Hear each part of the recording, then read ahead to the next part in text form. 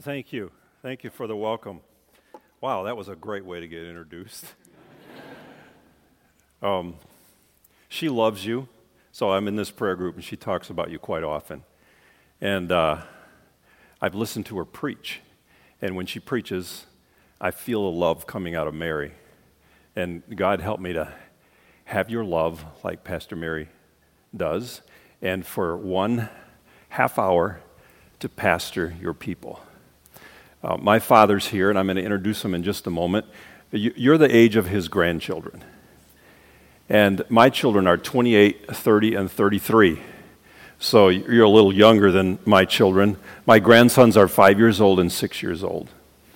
And I'm going to talk about them a little bit tonight when I talk about what it means to be a godly man.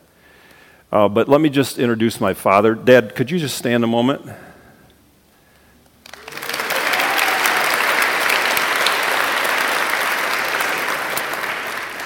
He's 87 years old.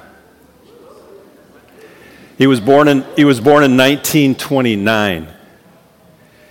So that means in 1941, when this country entered into World War II, he was about 12 or 13 years old. And then later in the 40s, he actually came here to Calvin College, not in this campus here, because it was the one near Franklin Fuller. I actually live about 6 houses down from that campus, and sometimes he and I have gone through that campus and taken walks, and there's this cement place to sit, little bench there, and he says, "Oh, I sat there with Mary." That's my mother. So, he would walk different places where he fell in love with my mother. And actually, there's places on this campus where I can take my wife, Melanie, and I will be married to her for 40 years in a couple of weeks. In 19...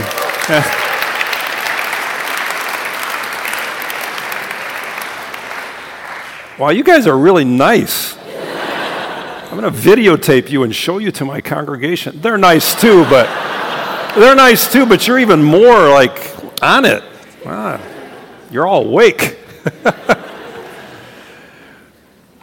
I'm going to say a few more things of introduction here before I ask you to... we stand at our church for the reading of the Word, and I'd like you to stand too. It make me feel at home here. I've raised 1 son and 2 daughters, and I talk to my son a lot about what it means to be a man. And I've tried to model manhood to him, and I've failed plenty of times. We talk about, he actually learns more about being a man from my failures, actually, than my successes, just the way it is. My son, he is athletic, although athletics don't really challenge him, or he doesn't get that much out of it. He's sensitive. He's a guy who shows his heart. He's not tough. He'd rather draw than watch football. He's an artist. He'd rather write lyrics to a song than play basketball. So he, in some ways, doesn't fit what you might say is the typical model of manhood. I think for my son to grow up in today's culture, and for you young men, by the way, I'm preaching to the young men today, so the women are like eavesdropping on it, okay? Next week it switches around because Pastor Mary's going to talk on being a godly woman. So there's, on the one hand, there's images of men of being, like 6'3" or 4 or something, 215 pounds, and tough, and athletic, and tough it out, and then there's kind of the opposite. I call it the Homer Simpson model of manhood. And actually, if you watch advertisements on television, there's a lot of Homer Simpson type guys. They're kind of stupid, and the women are always sort of smart, and so you got these competing images of what it means to be a man. I just think it's confusing to grow up in today's world as a man. My dad's one of my heroes. And it's not because he's perfect. He's far from it. In fact, one of the things I love about my father is that he over and over again in his life will talk about where he's failed. And he will even ask me, "How have I failed you as a father?" And he means it. He wants to know. That's some of my model of manhood. So there's something heroic about my father, and interestingly, it's when he's humble that I feel most about myself. I want to be like him. Now, to just kind of layer on some of the complexity of this, come with me to the pastor's study. And what I'll get is so I've been a pastor for 34 years now, and I'll get parents sometimes coming in and talking to me about their sons. And sometimes the story goes like this, that they seem to have no purpose in life. They love video games. And sometimes it's not just kind of a habit or a distraction. It actually seems to be the most important thing in their life. And so I listen, and sometimes I talk to the young men about it too, and then I go and read about it, and I read things like this, that they're attracted often to video games because it's the only place where they feel like they have a role, they know what it is to get to, the next level, and they can win. They can actually be a hero. But when they try to just live in the world, they just feel like a loser all the time. So there's at least one place where they can feel like they're heroic. I think there's greatness built into all of us. We're made in the image of God. And I think now Pastor Mary will talk about godly women, but I think godly men, I just think men have this in them that they want their life to have purpose. My son talks about it all the time. Purpose. I want to be, he doesn't say it this way, but this is it. I want to be great. How do I be a man? A great man. And men want to be heroes, I think. I think the thing about the video games, you could talk about pornography the same way. Because, man, it's complicated to relate to a real woman, so let's just do it virtually, and I can kind of be the hero there too. But, yeah. Men don't want to be boys. So what do we say into this sort of confusing cultural mishmash? I think Jesus is really clear about this. And he's my Father's model for manhood, and I give Jesus as the model of manhood to you tonight. So why don't you stand together and honor the reading of the Word, and I'm going to read from Matthew chapter 20.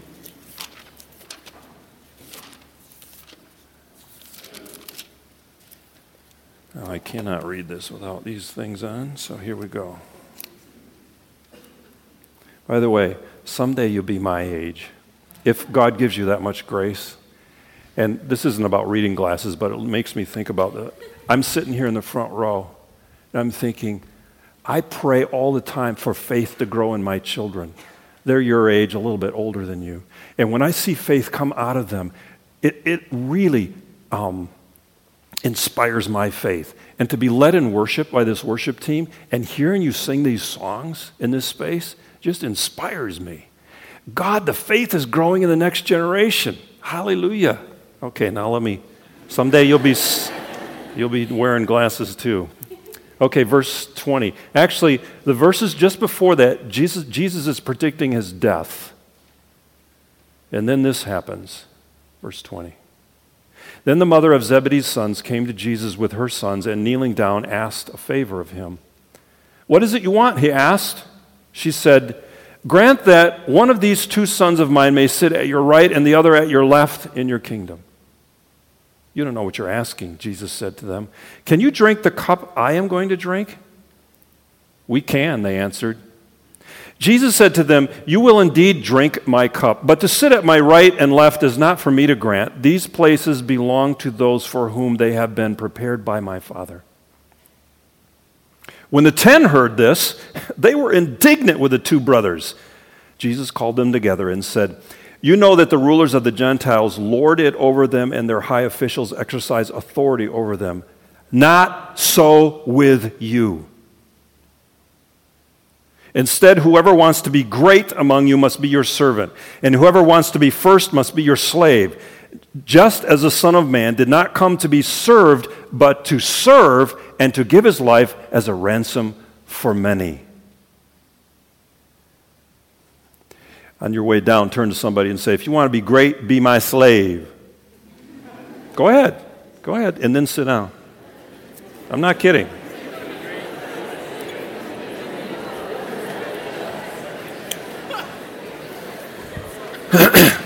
Okay, that's enough. It's actually a little shocking to say that, isn't it? It's sort of strange. It's awkward. In fact, this language ought to be a little shocking about greatness. Now, I just want to make some notes about this text.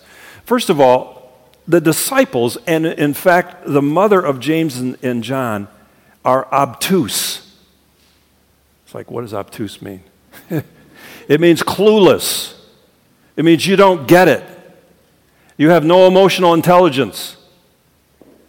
What just happened is Jesus says for the third time, the scripture says, he told them about his death. And he says, I'm going to Jerusalem, and in a couple days they're going to arrest me, they're going to mock me, they're going to beat me to a pulp, and then they're going to crucify me. And it says, just then, now the English translation is then, but it actually could be translated just then. So he just gets done saying that. So he's saying to his disciples, I'm going to get mocked, I'm going to get beaten, I'm going to get crucified. Oh, Jesus, who can sit on your right and who on your left in the kingdom of heaven? Like obtuse. And Jesus is gentle with obtuse people. You're obtuse too. So am I. I just like the way Jesus manages this now. So part of what it means to be a man, if Jesus is your model, and he's certainly mine, is that even when you pour out your heart and you say something very important and people are obtuse, you're still gentle. Now, it's interesting. There's just some irony in here. Watch this. She asks, who's going to sit on my right and who's on your left in your kingdom, Jesus? I want my boys to be there. A few days from then, somebody's on his right and somebody's on his left. And it's not adoring disciples. It's crucified criminals.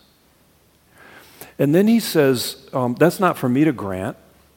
And he says, can you drink the cup that I'm going to drink? And they say, oh, sure, I can drink the cup. What is this cup thing? Well, in the Bible, it's a symbol either for God's wrath. So it's meant as a metaphor. Now, actually, there's only one person who can stand God's wrath. You know, when you're angry because something you have created is treated like trash, we're created in God's image. Or think of it this way. Most of you aren't parents, I don't think, not yet, probably shouldn't be. But when you become parents, if one of your kids, someone is mean to one of your children and you witness it, you will be angry. And if you're not, I would say you don't love your kid. Doesn't mean you have to hurt somebody over it. But if you're not angry, you probably don't love your kid. Jesus loves his kids. And he's angry about all the mess. And all the wrath gets poured out into a cup and Jesus drinks it. That's what's going on in the Garden of Eden because he's thinking, take this cup from me. That cup they can't drink because you have to be divine to stand all of God's wrath poured out on you. That's actually another sermon, so let me keep going. But Jesus says, actually, you are going to drink this cup. Here's what's interesting about that. That's the cup of suffering. We actually sang about it in one of our songs tonight. I thought, oh, Holy Spirit, you're preparing for the sermon. They're going to drink the cup of suffering. And watch this. It's almost predictive. So who are the two boys that Mrs. Zebedee is asking about? You guys know their names? It's all right. You can guess out loud, and we're in a Christian community, and you get forgiveness right away. So who are they? James and John. You will drink the cup. Actually, that's how you're going to be heroic. Look what happens. In Acts chapter 12, verse 2, James is beheaded by Herod. He's probably the second martyr. We know about James, and we appreciate James because he drank that cup of suffering, and he was beheaded by Herod. What happens to John? John goes at the end of his life to an isolated island called Patmos. And there he probably writes the book of Revelation. And there he too drinks the cup of suffering, solitary confinement to the end of his life. So they did drink this. In fact, those two did. The very ones the mother's asking about. That's not what she had in mind, by the way. Beheaded and confinement. And then he closes with this. You know, it's interesting. He could have said, yeah, that mother, I mean, come on, guys. You know, speak up for yourself. Do you have your mother come in here? He could have said with the other 10, yeah, they shouldn't, don't even think about being first. He actually says, if you want to be great, notice he doesn't squash greatness. He doesn't squash this drive that men have to be heroic. He redirects it. He doesn't put it down. There's something, I think what that says to us is there's something created in us about being heroic. There's something created in us about being great. But sin, how many of you know sign language? What's the sign for sin? Anybody know? It's this, right? Come on, somebody knows sign language, say amen. How do you say amen? Amen? Did I get it right with this? Isn't sins turned in on yourself? Okay, so greatness, being heroic, but it's turned in ourselves. We get selfish about it. We get self-centered. And Jesus says, if you want to be great, be the servant of all and be the slave of all. So this is how you become great. It's kind of upside down. And he says, give your life as a ransom. So he actually inspires them. They don't really get it. They're pretty obtuse. They're clueless until he dies and rises again. And then they start to get what it means. Now, you might be saying to me, this passage isn't really about manliness or men. Okay, the disciples are men, but the woman's there, the mother of James and John. Maybe there's other people, women included, listening in. Yes, but watch what Paul does with this. It's almost as if he takes, Paul the apostle, almost as if he takes Matthew 20, and when he starts talking about marriage, it's almost like the same stuff comes out again. Look what happens. So verse 21 of Ephesians chapter 5 says, submit to one another out of reverence for Christ. And he says, wives, submit yourselves to your husbands as to the Lord. And then he says to husbands, husbands, love your wives as Christ loved the church and gave himself up for her. So, how's a husband manly? He gives his life up. So, now I want to talk about my father a little bit, because I have some enduring images of my father when I was a little child. One of them was, I don't remember how often we had a bath. I actually think it was once a week when I was a kid. It was on Saturday night. And we got all washed up, all us 5 kids, for the next day. And I remember being given a bath by my father. So I remember the image I have is him kneeling over the bathtub. So, he could wash us and then he would dry us off. My mother with a towel was gentle. My father was like, next. But the image I have of his is him on the floor kneeling. Here's another image I have. Him washing the bathroom floor. In our home, so I don't want to overgeneralize here, but in our home, it's the guys that made the most splash in the bathroom, let's put it that way.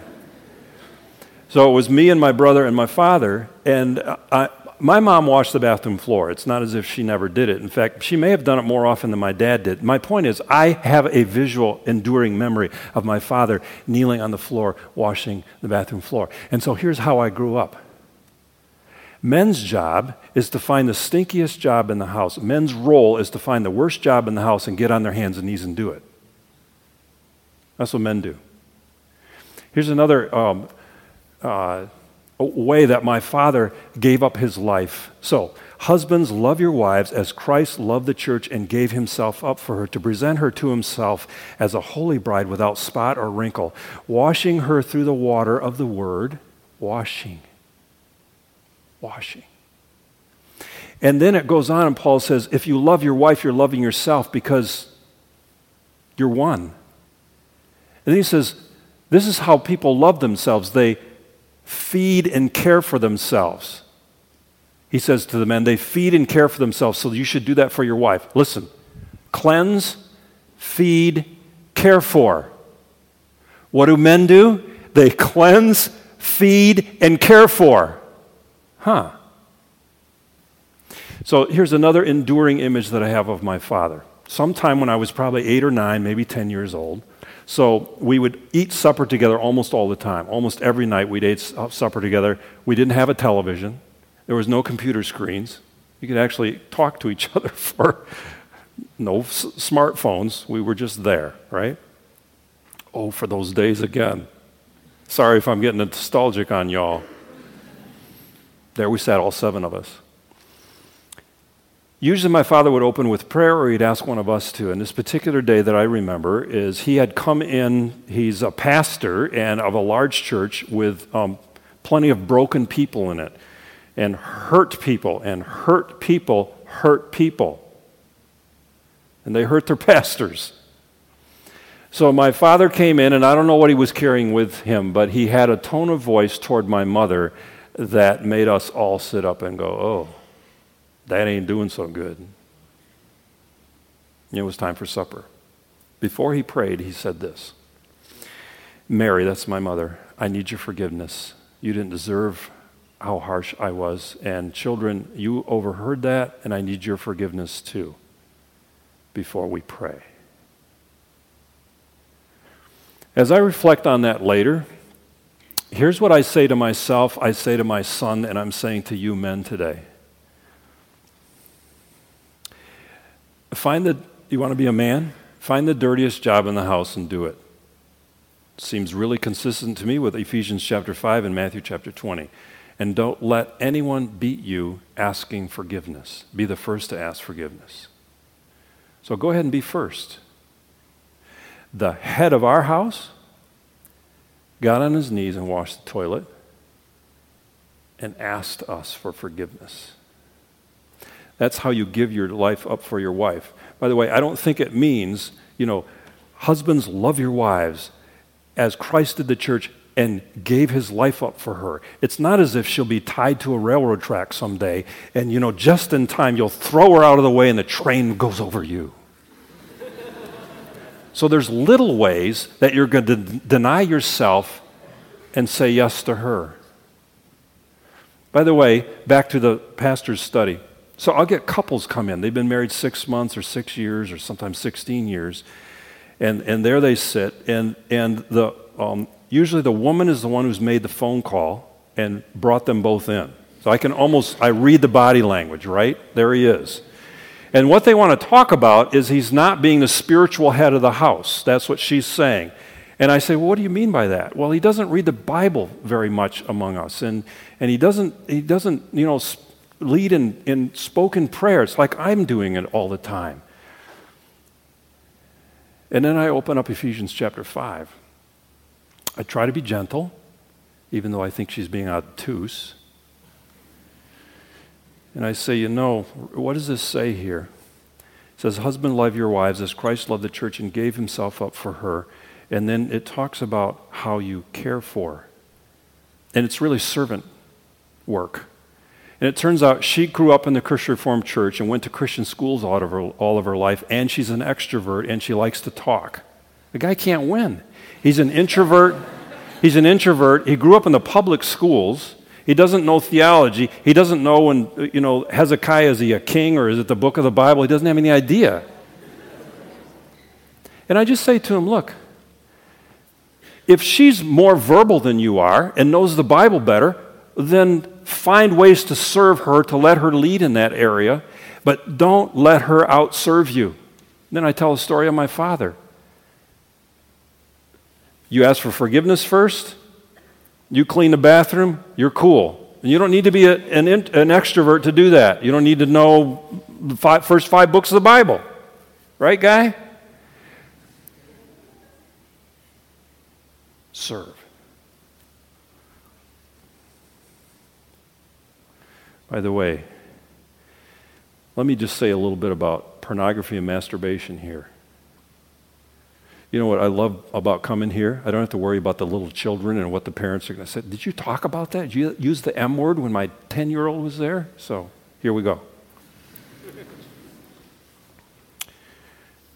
Pornography and masturbation actually trains your sexuality in the exact opposite way that God would have you train it. It's self-centered. It's about you, where sexuality is actually given to us as a way to serve someone else. So if you actually think about this text carefully, it's not, I'm talking about in the context of marriage, it's not your orgasm, men, it's hers. It's not your preferences, it's hers. It's not your sexual flow, it's hers. So lay down, this gets really practical, right? Inside marriage. And some of you, most of you aren't married right now, so you're in the state of celibacy. That's the calling of God on your life. And I know the statistics, and I know how much we all struggle, men, with this stuff. It's really hard to grow up now. I pray for my grandsons like crazy because they're entering in a world where sexuality especially is bent so much toward yourself. So if you're married, it's like fasting. I fast from food every Wednesday, and every time I get a hunger pain, which is basically all day long, this is what I say. Lord, help me to hunger for you more than I hunger for food. So it's a reminder every day. And then when I eat, when I feast, I'm saying to God, this orange juice tastes great. Help me to eat or drink to the glory of God. Now, I don't actually say that out loud, and I don't think about it every time I drink orange juice. But the point is, fasting is saying, this is what Jesus says about fasting.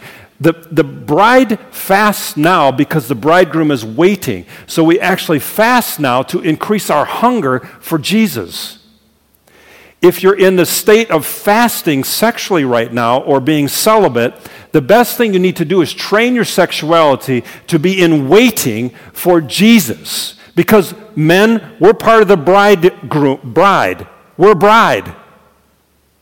Right? The Bible also often talks about all of us being sons. So now the guys have to listen to themselves being described as brides. Okay, it balances out. We're part of the bride. And if I'm married, which I am, I'm in the feast often. It is for me to say, this is but a foretaste of what better is going to happen when, as part of your bride, we are together. That's what sexuality is meant to be. Before I was married, I'm going to be sexually pure now as much as possible, O Lord, and forgive me all the times I've failed. And he does. His mercies are new every morning. Then I fast because I want to redirect this longing and say, I'm not going to just spend it on myself. I'm not going to dissipate it. I'm going to be heroic right now because I am anticipating being with you, O Lord. That's the whole point of it all.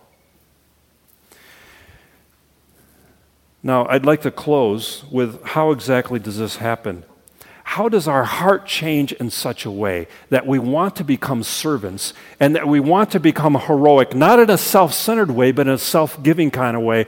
How does it work? Well, just read the Bible. This is what Jesus says. He doesn't squash greatness. He redirects it. And then he says, watch me, for I did not come to be served, but to serve and to give my life a ransom for many.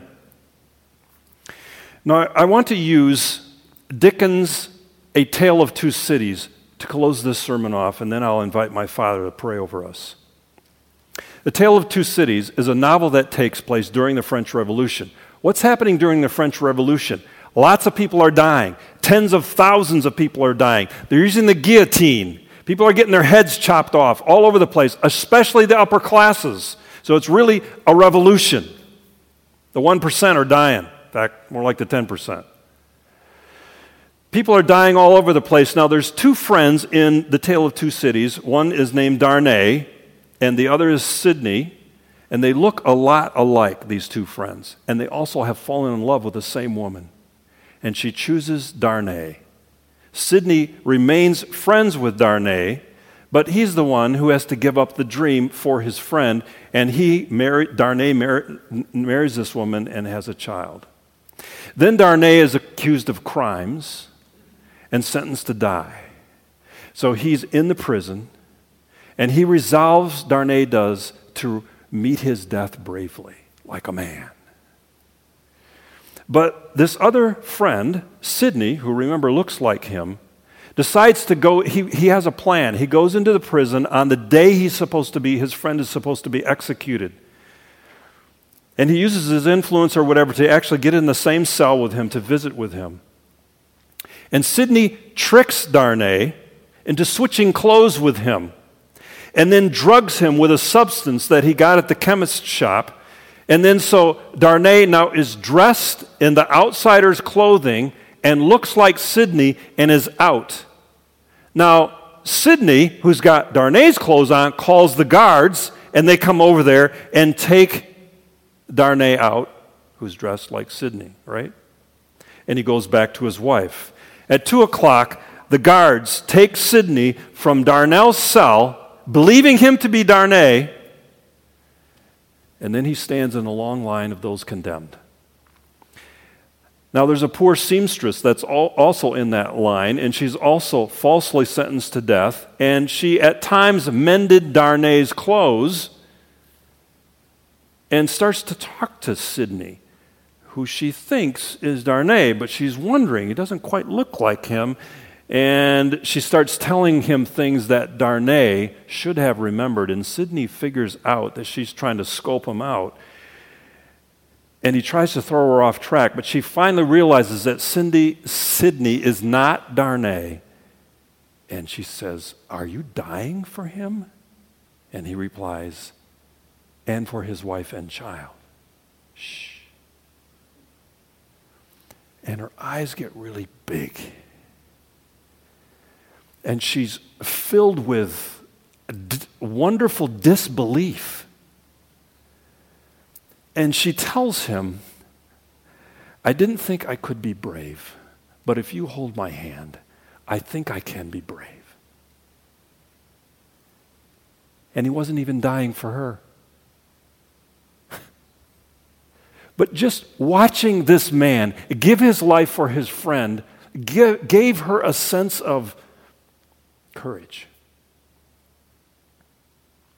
Do your eyes get big, men, when you see Jesus like this, pouring out his life for you, where he gave a ransom for you obtuse people? Love poured out. Now, any type of secular or religious moralism, like be the man, just be good, just buck up, champ, won't fill you with wonder. You'll shrug at Easter if it's just you trying to measure up to something. You'll shrug off the means of grace. You'll shrug off gospel, because it's something like this. If you manage to actually be pretty good, let's say you are 6'3" and 215 pounds and you make the basketball team, and you don't slip up too often, then you'll think, of course God loves me. I'm a pretty good person. Or the reverse, you fail. Of course God doesn't love me. In fact, he hates me. I'm a bad person. Moralism, Christian moralism, won't move you in any way. And likewise, neither will any sort of universalism. Like, oh, God loves anyone, everyone, just the same. We're all his children. We're all saved by him. That won't fill you with wonder either. You'll just say, of course God loves me, because he loves everyone. What's the big deal? It doesn't move you. It's not until you see the absolute beauty of Jesus, until you see the absolute love of God, how he provides a substitute for you, and the the discipline that should have gone on you goes on him instead. That'll melt your heart. You're totally humbled. You're so bad. You're so clueless. He had to die for you. He loved you so much, he wanted to die for you. That changes your heart.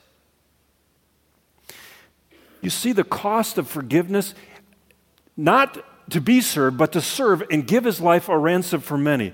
It cost God his Son to love you. It cost him everything to love you. That will humble you. That will inspire you. That will make you a man. I give you Jesus. Now, in a moment, I'm going to invite my father to stand. And I'm going to ask him to pray over us. And I think it's a wonderful gift that you get to have someone here preaching to you who's old enough to be your father, and then have his father, who's probably older than most of your grandfathers, pray over all the men in this congregation. So I'm going to actually ask the men to stand in a moment. Now, I'm not asking him to pray over us because he's better than us. Now, in some ways, he is. If you're about 20, he's been at this 4 times longer than you have. More than that. He's been at it 25 years longer than I've been at it, and actually what happens when you get older, you actually see your sin and your need and your brokenness more. Not because you're getting weaker physically. It's just because you're getting closer to God, and there's another layer that starts to come off, and there's another issue of pride that starts to come off, and you start loving the gospel ever more. That's why I want him to pray for us. I want you to hear a man who was born in 1929, who's been walking this pathway this long, pray for you. Someday, God gives you the strength, you'll be that age, you might be able to repeat the favor, return the favor. So, Dad, if you'd stand, and I'm going to ask him to pray right where he is, but I don't want him to stand alone. I invite all the men to stand as well with him, so he feels like he's praying amongst the men, and on the same level, the ground is level at the foot of the cross. So, men, would you just stand right now? Maybe open your hands. And Dad, I'd like you to take your time. You pray until the Holy Spirit says amen. Amen?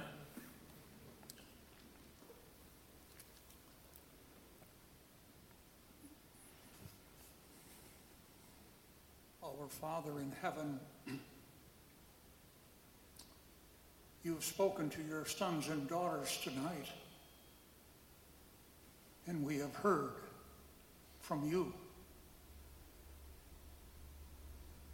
There's something so extraordinary about your person. You're altogether great, but you sure know how to stoop and get into our hearts and lives. Father, we want very much tonight, we men, I think now, and speak for them, with them, that you, Lord Jesus, will invade us as men and conquer us and anoint us. We want to be great, but we want to be great in you and by you and for you. And convince us, Spirit of Christ, that there's something so expansive about the greatness of the Lord Jesus as it comes to expression in us as we rest in him.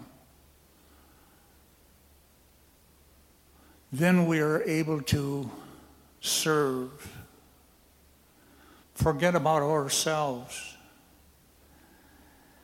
setting boundaries for ourselves, for our relationships.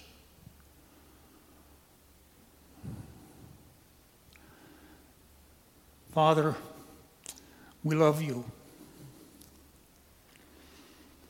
And we want very much that the Spirit of Christ so anoint us and empower us that your daughters, among whom we live and move each day, we want them to sense that our greatness is not in our assertiveness or our aggressiveness, but we know how to stoop.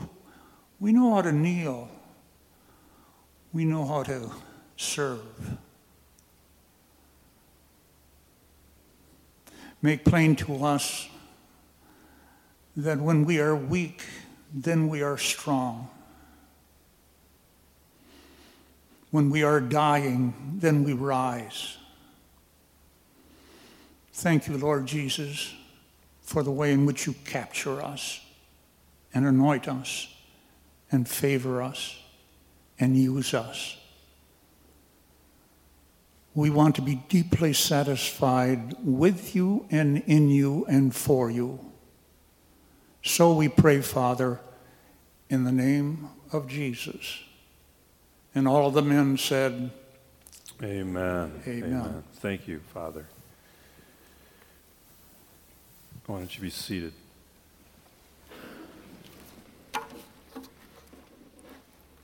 What happens next?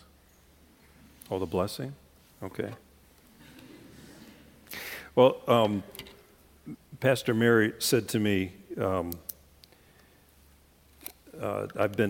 we've been offering some conversation afterwards downstairs in I think it's a choir room, and she wondered. She says, "You don't have to do this. You can go home if you want, but would you be willing to do that?" So yes, I am. However, my wife is waiting for me, and I'm going to try to lay my life down for her as well. So I'm not going to spend a lot of time down there with you, but I want to spend some time. So after the blessing and the closing, then shortly after that, I'll go downstairs. And if any of you want to ask questions, by the way, the edgier the better. And if you have an edgy question and you don't want to admit it's your own, you can just say, I've heard this said. What do you think about that? And it's not just men. I mean, I'd be really thrilled to have some edgy questions from women. If it's too personal, I'll just say it's too personal. Next question, okay? I don't mean, so the edginess should be, I've really heard that, I'm really wondering about this. That's what I mean about that, okay? So you're welcome to come downstairs afterwards if you'd like. Not like 300 of you because there's not enough room there. I'll say, let's stand. I'd like to give you the blessing. Ready for this gift? Lord bless you and keep you and turn his face towards you and be gracious to you. The Lord smile on you and fill you with his grace and peace. Amen.